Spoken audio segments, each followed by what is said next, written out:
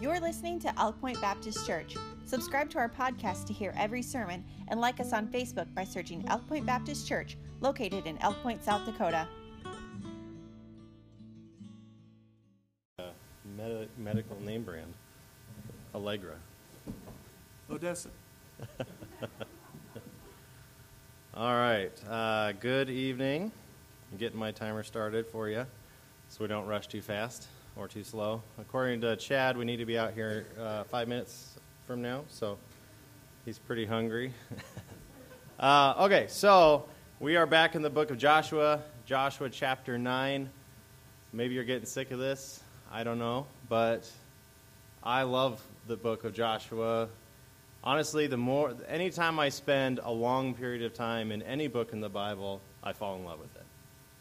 There's so much to be learned. There's so many lessons I've just been able to apply to my life personally, but then it's something that God instructs his people with. So tonight, we're looking at believing the enemy. Whether you know it or not, we are in a spiritual battle on a constant basis, and the Canaan land, as we've seen many times before, is the promised land.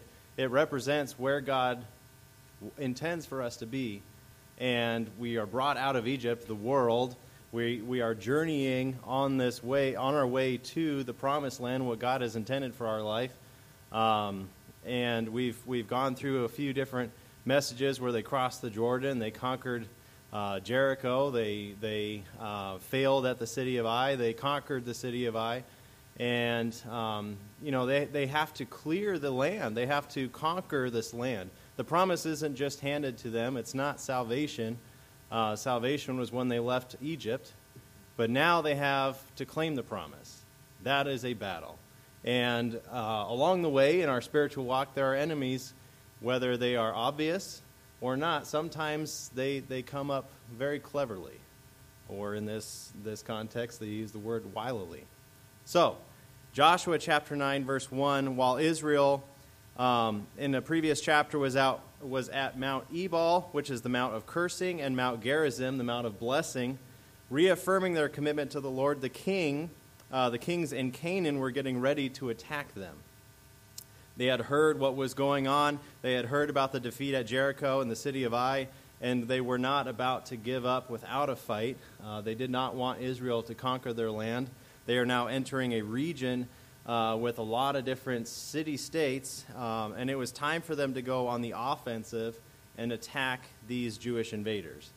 If we were being attacked in the United States, a lot of states would gather together and unite to defend ourselves. I imagine we would do that.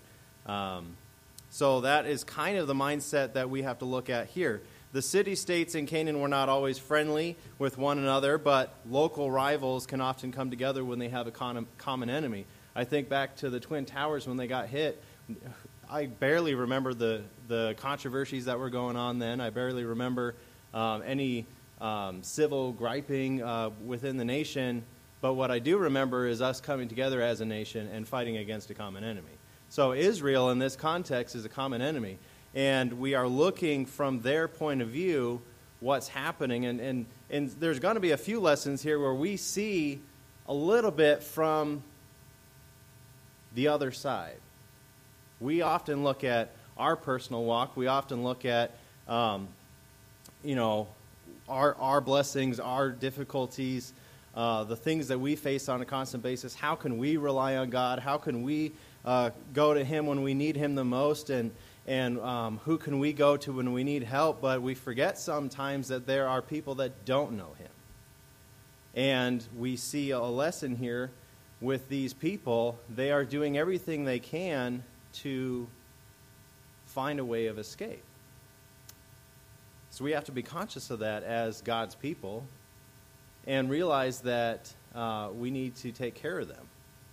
Psalm 1, chapter 2, verses 1 and 2 says, "Why do the heathen rage and the people imagine a vain thing? The kings of the earth set themselves, and the rulers take counsel together against the Lord and against his anointed." See, the world right now, the people that don't follow Christ, that don't believe on Christ, they don't know him, they are rather persecuting him, are united, whether they know it or not, on a front against him. And after an experience of great blessing, God's people must especially be prepared to confront the enemy, for like Canaan, the Christian's life is a land of hills and valleys. So Israel in this context, or sometimes if we picture our life when we hit a victory, they are walking out of two great victories here, Jericho and the city of Ai. That's when Satan wants to strike the most. And in the context here, they are not hit in an obvious way. They don't see it coming. Deuteronomy 11:11, but the land whither ye go to possess it is a land of hills and valleys, and drinketh water of the rain of heaven. Israel's greatest danger wasn't the confederation of the armies of Canaan. It was a group of men from Gibeon who were about to enter the camp and deceive Joshua and the princes of Israel. See, they were looking at the cities they were about to attack, the battles they were about to have, but it was a group of men from Gibeon that tricked them and caused them to stumble. According to 1 Peter 5:8, Satan sometimes comes as a devouring lion. It says, be sober, be vigilant, because your adversary the devil as a roaring lion walketh about, seeking whom he may devour. Sometimes Satan comes out and roars. Sometimes it's obvious he's coming. But sometimes he is as a deceiving serpent, as we see in 2 Corinthians 11:3. It says, but I fear lest by any means, as the serpent beguiled Eve through subtlety, so your minds should be corrupted from the simplicity that is in Christ. We must, as Christians, be alert and protected by the spiritual armor that God has for us. He's provided that for us. We ought to be in the Bible consistently. I have recently been listening to a lot of messages, and all of them have been very consistent on the idea that we ought to be in the Word, which I've known for a long time, and the more I'm in it, the more obvious that is. But to be in the Word and to grasp the concept of putting on the spiritual armor of God and having that protection and having that weapon, that two-edged sword that is God's Word, we ought to be in it. There's no way we can defend ourselves without actually being in it. We are consumed by it. We cannot think of anything but it when we are in it daily. And the more we are in it, our spirit is strengthened, it's encouraged in it, and it now has the ability to withstand the wiles of the devil, the tricks of Satan. He will bring things to us, but when Scripture is there to defend our spirit against him, then we have that protection. And that is one reason Joshua meditated on it day and night. It was a requirement and a practice that he did as the leader of Israel, to be in the Word and fellowship with God on a constant basis. I think back to when he first walked up to Jericho, he went out before the sun came up, or as the sun was coming up, to spend time with God and to meditate on the Word and think about what he was about to have to do with Jericho. And where was God in that moment? He was right there, and he said, hey, I'm with you. He was physically there with him, and that is a thing. So when we are in the Word of God, he is with us here in that moment, and we can pray with him, and we can be encouraged by him, and we can have strength because we are now we have the entire armor of God. Ephesians 6:10 through 11 says, finally, my brethren, be strong in the Lord and in the power of his might. Put on the whole armor of God, that ye may be able to stand against the wiles of the devil. If we are not in the Word, then we will crumble. We will be brought to our knees. But when we have the Word in our heart, in our minds, we can stand, because it's God's power that is in us, and we have the ability to fight and defend ourselves. And when we are not able to defend ourselves, God's there with us, helping us to do that. So our key verses for today is Joshua 9, verses 1 through 15. And it says right there, and it came to pass, while all the kings which were on this side Jordan, in the hills and in the valleys, and all the coasts of the great sea over against Lebanon, the Hittite, the Amorite, the Canaanite, the Perizzite, the Hivite, the Jebusite, heard thereof, that they gathered themselves together to fight with Joshua and Israel with one accord. They were all driving Hondas on their way through the mountains, okay? And when the inhabitants of Gibeon heard, thank you, I just want to make sure you're paying attention. When the inhabitants heard what Joshua had done unto Jericho and unto Ai, they did work wilily. That word there means craftily.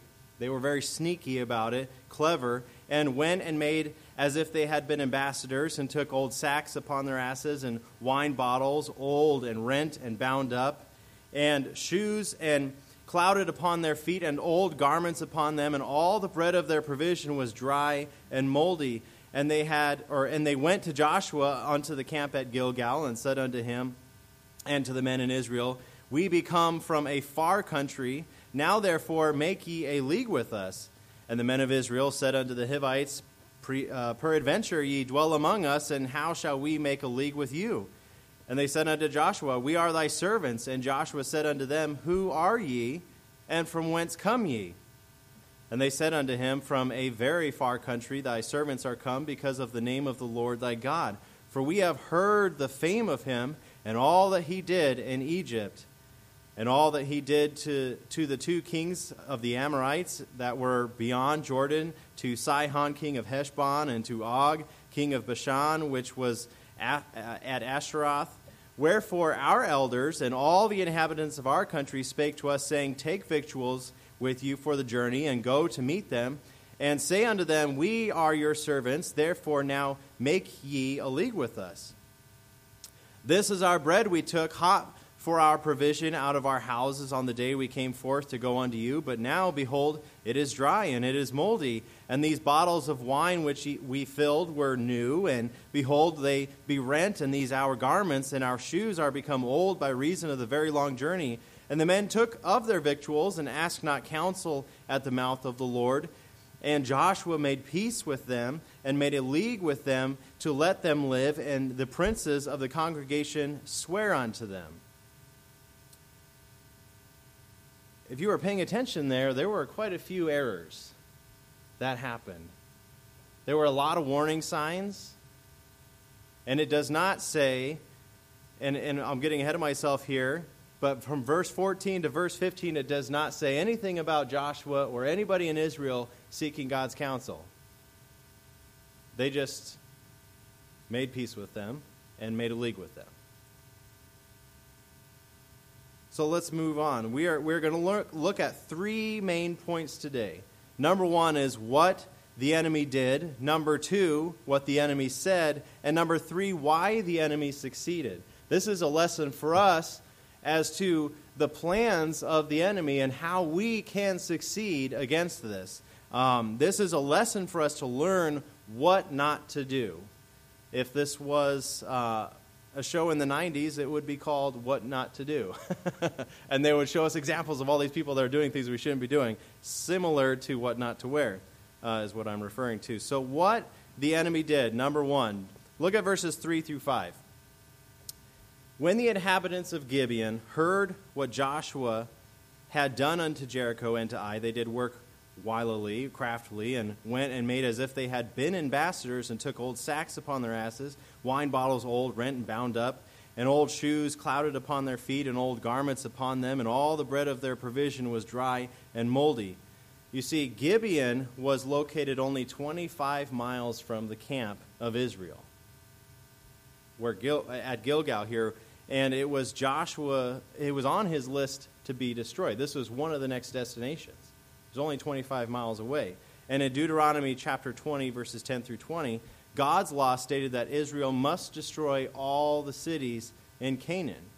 Each one of these cities represented sin in our lives. It had to be wiped out and cleared. If after the conquest Israel was involved in other wars, they could offer peace to cities that were outside the land. So with this in mind, knowing the law back then, the Gibeonites knew about this law and decided to use it for their own protection. That's why they said they were from a far-off land. Since the enemy knows how to use the word of God for their own purposes, God's people, us, we have to be alert.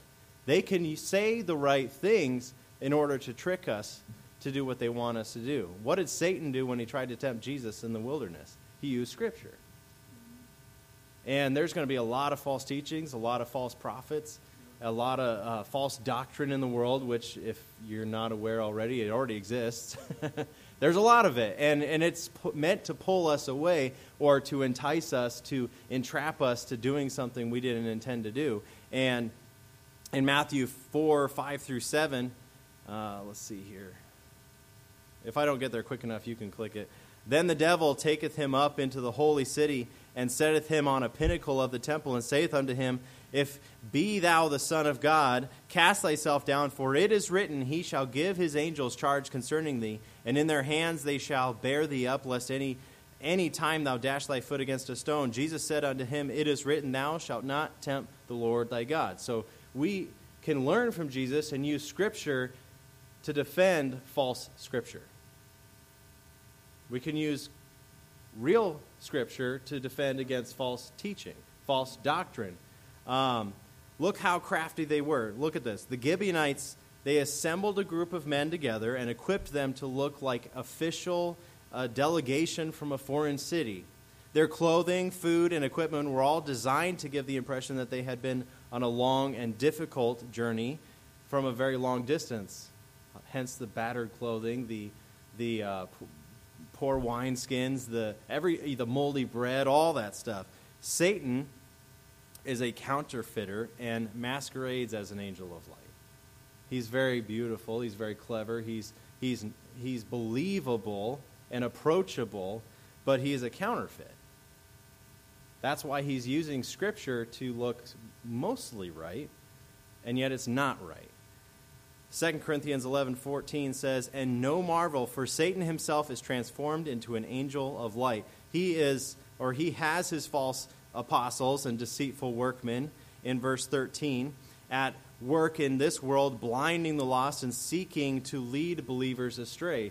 He has people on this planet that he is using to lead us astray.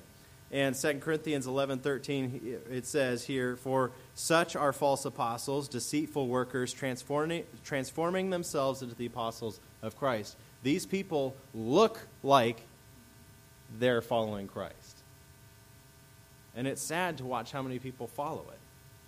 And if we're not careful, we'll start following it. It's much easier for us to identify the lion when he's roaring than to detect the serpent when he's slithering into our lives. Most often we are startled when we see a snake slither by because we didn't see it coming. Versus a lion, if we saw a lion standing there, at least we'd be a little bit more alert to it. I'd still be startled. But so point number one was what the enemy did. They looked the part. They acted like they went a long way. But now look at number two, what the enemy said. Satan is a liar. We know this, and he's the father of lies. And human nature is such that people find it easier to tell lies than the truth. We are naturally born liars. It's not something we're taught.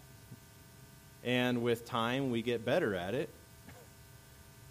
and better at it, and better at it, if we're honest with ourselves. And it's when we get saved, now we're convicted, and we turn around, we turn a corner there. John 8:44 says, Ye are of your father the devil, and the lusts of your father ye will do. He was a murderer from the beginning, and abode not in the truth, because there is no truth in him. When he speaketh a lie, he speaketh of his own, for he is a liar, and the father of it. It should be humbling to see the words that says, Ye are of your father the devil. We don't want to be like that anymore. We don't want to be our old selves. And it's just in our nature. Our old selves, our body is still pulled that direction and can be enticed that direction. But Satan was conquered on the cross. That we are no longer held captive to that. We don't have to believe it. We don't have to walk that path anymore. We can walk the other way. In order to defend ourselves, like we saw earlier, we have to be in the Word. The more we are in the Word, the more we walk with God, the easier it is to be like Him, to be more Christ-like, and to be encouraged by it and to be strengthened by Him. The American political leader Aldi Stevenson said, A lie is an abomination unto the Lord and a very present help in trouble. It's real easy to lie when you're put in a corner. The Gibeonites told several lies in their attempt to get out of trouble. First, they said they were from a very far country when they actually lived 25 miles away. Look at verse 6. And they went to Joshua unto the camp at Gilgal, and said unto him and to the men of Israel, We be come from a far country. Now therefore make ye a league with us. We already know that if we're not from Canaan, you'll make a league with us. So we're from a far country. Verse 9, And they said unto him, From a very far country thy servants are come because of the name of the Lord thy God. For we have heard the fame of him and all that he did in Egypt. They lied about their clothing and food as well. In verse 12, This is our bread. We took hot for our provision out of our houses on the day we came forth to go unto you. But now, behold, it is dry and it is moldy. They also lied about themselves and gave the impression that they were important envoys on an official peace mission from the elders of their city. They also added some more cleverness and called themselves your servants in verse 8, 9, and 11, when in reality they were enemies of Israel. They kept saying these nice words, We're your servant. We heard what your God did. We've been on a long journey. In verse 8, they said unto Joshua, We are thy servants. And Joshua said unto them, Who are ye, and from whence come ye?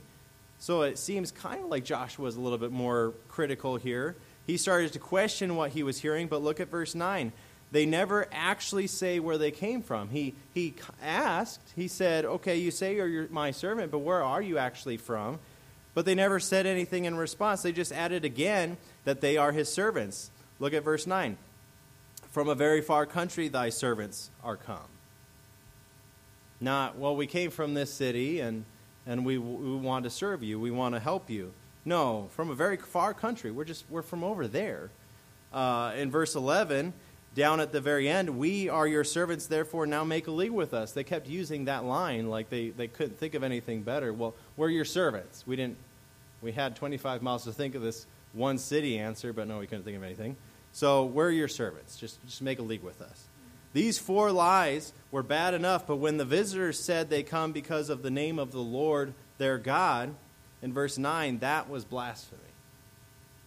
Like the citizens of Jericho, the people in Gideon had heard about Israel's march of conquest, but unlike Rahab and her family, you remember that salvation message? They didn't put their faith in the Lord. These men were wise enough not to mention Israel's victories at Jericho and Ai, because if they had known that, they couldn't have reached a far country yet. We were from a far country. We heard about what you did at Jericho and at the city of Ai, which is only a few miles from here. Then they would have caught on. So they were clever enough not to say anything. You see, Satan's ambassadors can lie more convincingly than some Christians can tell the truth. It's true. It's hard sometimes as Christians to be bold enough to say the truth the way that others can lie. It is much easier to tell a lie confidently than it is to tell the truth. We need to be watchful for people who introduce themselves as seekers of the Lord, who only are trying to get something out of the church. I've only seen it a handful of times here, people visiting, telling these stories. I left that to Jesse to figure out and handle. But sometimes people are coming to seek things and to get something out of it, and that's all they care about. It's not really kind of like the multitudes that came following Jesus, and then when he started talking about him being the bread of life and all this other stuff, they were like, what is this? And they fled. They got out of there. They didn't want to hear any more of this craziness. They wanted food again. They wanted miracles again. No, I don't want to hear about what God has to offer for me. Of all the liars, religious liars are the worst. That's the one you trust the most. Those are the people you assume are going to be honest and tell the truth and lead you in the right direction. You put your faith in them. Well, first of all, we should never put our faith in any man on earth. We should be putting our faith in what God's word says. We should be putting our faith in Jesus Christ, not on man. Now, we can be encouraged by, we can follow, we can hope for the best in relationships. And I definitely, within our church here, am encouraged on a constant basis, and I do step in faith that you're not going to hurt me, even though I've been hurt many times in my life. But we can't put our full faith in mankind, unfortunately. Until we get to heaven, we're a perfect like Christ and we have our new bodies and there's no more sin, there's still that chance. And unfortunately, there's a lot of people following a lot of religious leaders that they should not be following. And if they were really in the Word of God, they'd be able to tell the difference, and they'd walk away. And I know that there's some people in this church that did that. They went to the Word of God and started seeing the inconsistencies and walked away and started following Christ. So number one, what the enemy did, they were very clever. And we saw what they said was very clever as well, number two. But now number three, why the enemy succeeded. So we're kind of leading up to something here. We saw all these things that they did, but the reason why they succeeded is very, very simple. Joshua and the princes of Israel were too quick to rush and didn't take time to consult the Lord. When we don't go to God, we are quick to believe a lie. It's that simple. If we are not in the Word on a constant basis, have you noticed when you're not, even for a few days, or maybe just one day, you don't spend time in prayer and in the Word of God, all of a sudden you notice you're doing something or saying something, or you're going in a direction you don't normally go, only to find yourself somewhere way off the path. And how did I get here? That's happened in the last 4 years. I've seen that so many times in a way I've never seen before, because now I have a calling. Now I have a road to be on. Now I have a path. Now I am called of God to teach and to preach and to be even closer in the Word of God than ever before. And having spent that time in the Word, I notice. It's like on a day where I don't drink as much water, I can feel the difference. I feel spiritually dehydrated when I'm not in the Word. So Joshua and the princes of Israel did not go to God for counsel, and because of this, they walked by sight and not by faith. Look at verse 14 and 15. And the men took of their victuals and asked not counsel out of the mouth of the Lord. And Joshua made peace with them and made a league with them, and to let them live, and the princes of the congregation swear unto them. Nothing there about seeking God. After listening to the stranger's speech and examining the evidence, Joshua and his leaders concluded that the men were telling the truth. They just took it at face value, looked at it for a second. There was a hint in verse 9 about Joshua being critical, but didn't dig any further, like he had something better to do or something, instead of seeking God. The leaders of Israel took this scientific approach, looking at the facts, instead of the spiritual approach. They depended on their own senses, examined the facts, discussed the matter, agreed on their conclusion together as a people. They said, this makes sense. It's good to have biblical counsel or a group of people to talk to, but it's still, you always go back to prayer. You always go back to God. I mean, I am very thankful I have a group of pastors as friends that I can talk to and ask, but I cannot just take their word for it. I have to go back to God and say, is this really what you want? No matter how much what they said made sense, what do you want me to do? Because if we don't seek God, we can be led astray. Man isn't perfect. No matter how nice it sounds, no matter how much it makes sense, hey, this job just makes the most sense. You're going to be so much happier. You're going to make this amount of money. Imagine the time you're going to spend with your family because of that. Well, that doesn't always, just because it sounds right, doesn't mean it is right. It was all logical and convincing, but it was all wrong. They had made the exact same mistake at the city of Ai in chapter 7 and hadn't yet learned to wait on the Lord and seek his direction. Why did they end up in the wilderness for 40 years? Because they believed the 10 spies instead of what God said. And here they are repeating that pattern again. We shake our head at Israel. As soon as they left Egypt, we shook our head at Israel like, how could you do that? How could you think that? How could you act this way? Why would you ever do that? But every step of the way, I see myself in it. I see us in it. And it's just lesson after lesson after lesson of, hey, you still are making that mistake. I pray we don't ever make the same mistake twice. Psalm 33:11 says, "The counsel of the Lord standeth forever, the thoughts of his hearts for all generations." The will of God comes from the heart of God, and he delights to make it known to his children when he knows they are humble and willing to obey. When we seek him humbly and we're ready to obey whatever he asks for us, he wants to give that to us. We don't seek God's will like customers who look at options, but like servants who listen for orders. We don't go to God saying, here, what's my options, God? Okay, I pick that one. We're willing to do whatever he asks us to do. Should be our heart. I heard an interesting thing in a sermon I was listening to. I think it was this morning on my way to work. And it's all about seeking the will of God and saying, well, I want to know what God wants me to do. Well, how often are you in your word? Because when you're in his word, then it's revealed to you. When you're in the word of God constantly, he starts talking to you. You want to hear from God? We have it right here. A whole book of it. That's alive. It's not just another book on a shelf. It is him talking to us and loving us.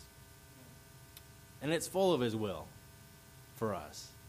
We want to know how to be men of God. It's right there. How do I be a good wife? It's right there. How do I lead my family? It's right there. How am I supposed to act in my job? It's right there. What am I supposed to do with my money? It's all there. It's all there.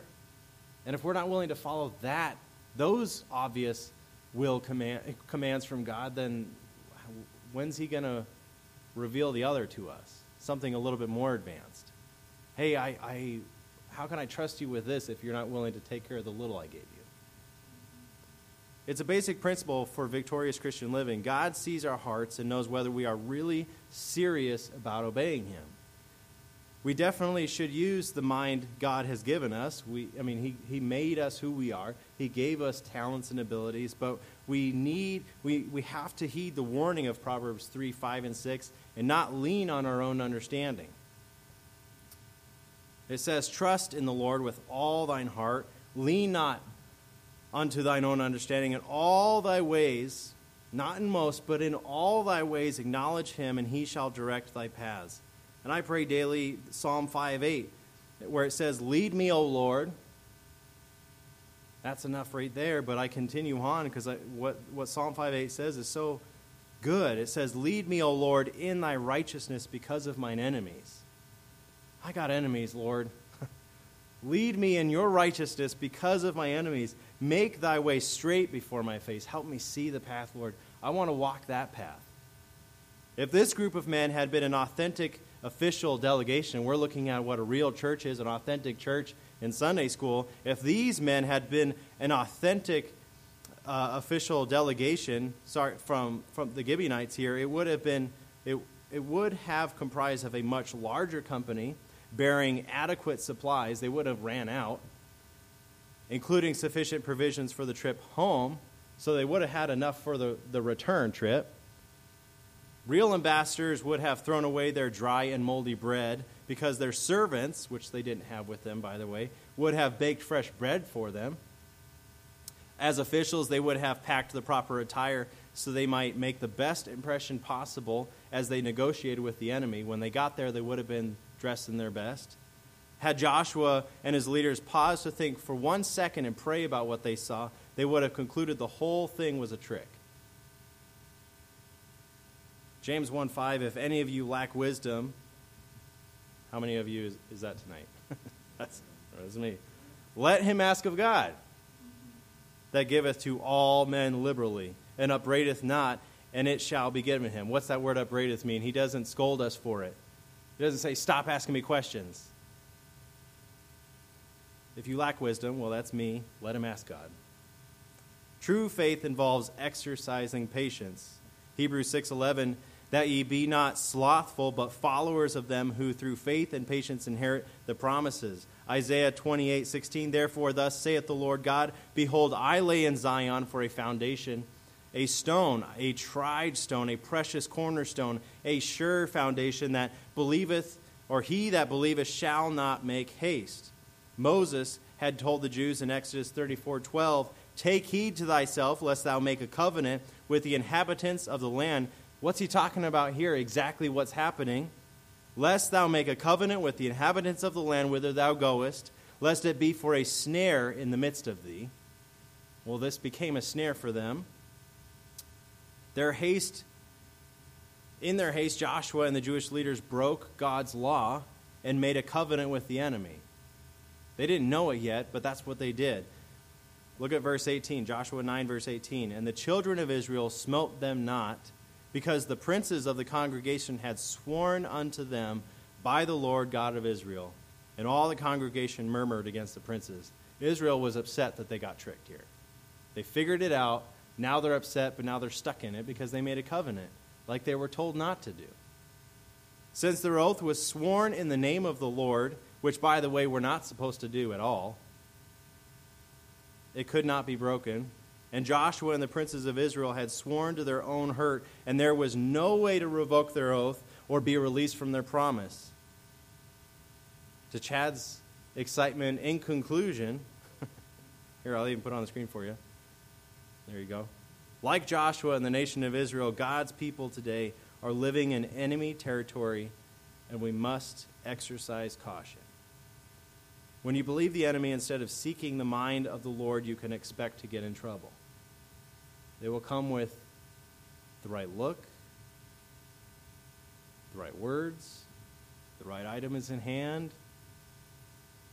But if you pray about it and look with discerning eyes at what's actually happening, God will help you see what's real and what's not real. I'd rather not believe everything the enemy says. I'd rather see it coming.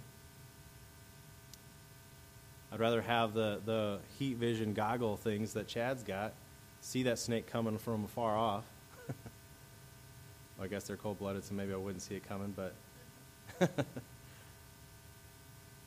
if we're in the Word on a constant basis, then we have that radar system going. We have a way to detect it coming and to be able to rightly divide the Word of God, rightly discern a situation, take what somebody says, like Satan or whoever he's using in that moment, and divide it against what God really says.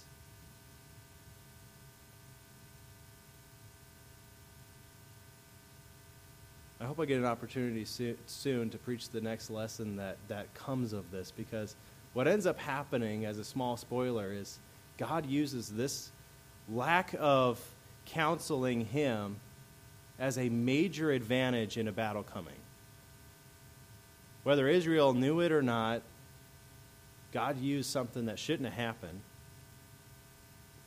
because his people did something they're not supposed to do, and he turned it around and used it in a mighty, mighty way to conquer an impossible situation. So even if we mess up, we can have encouragement that God can do something with it. Which I'm extremely thankful for, because I mess up constantly and somehow he still turns things around and somebody else gets blessed, even though I didn't do my part completely. Something happens and God does something with it that shouldn't have happened. All in there. Do we have any comments or questions? Nothing? All right, well, that silence is deafening enough for me. All right, well, thank you guys. I appreciate, as always, being able to preach. And 4 years, it's amazing what God can do. I'm not saying anything about me. I'm just saying, man, being in his word has just been, if you're not in it on a constant basis, be in it. Because, man, he's blessed me so much just by being in his word and shaped my heart and helped me learn from him. And encouraged me. It's much easier to stand in a valley when there's no strength in my legs to move forward in the swampland I'm in sometimes. But man, when God's there driving and pulling and encouraging me in his word, there's hope knowing that I'm going to be out of it sometime soon. And be in his word.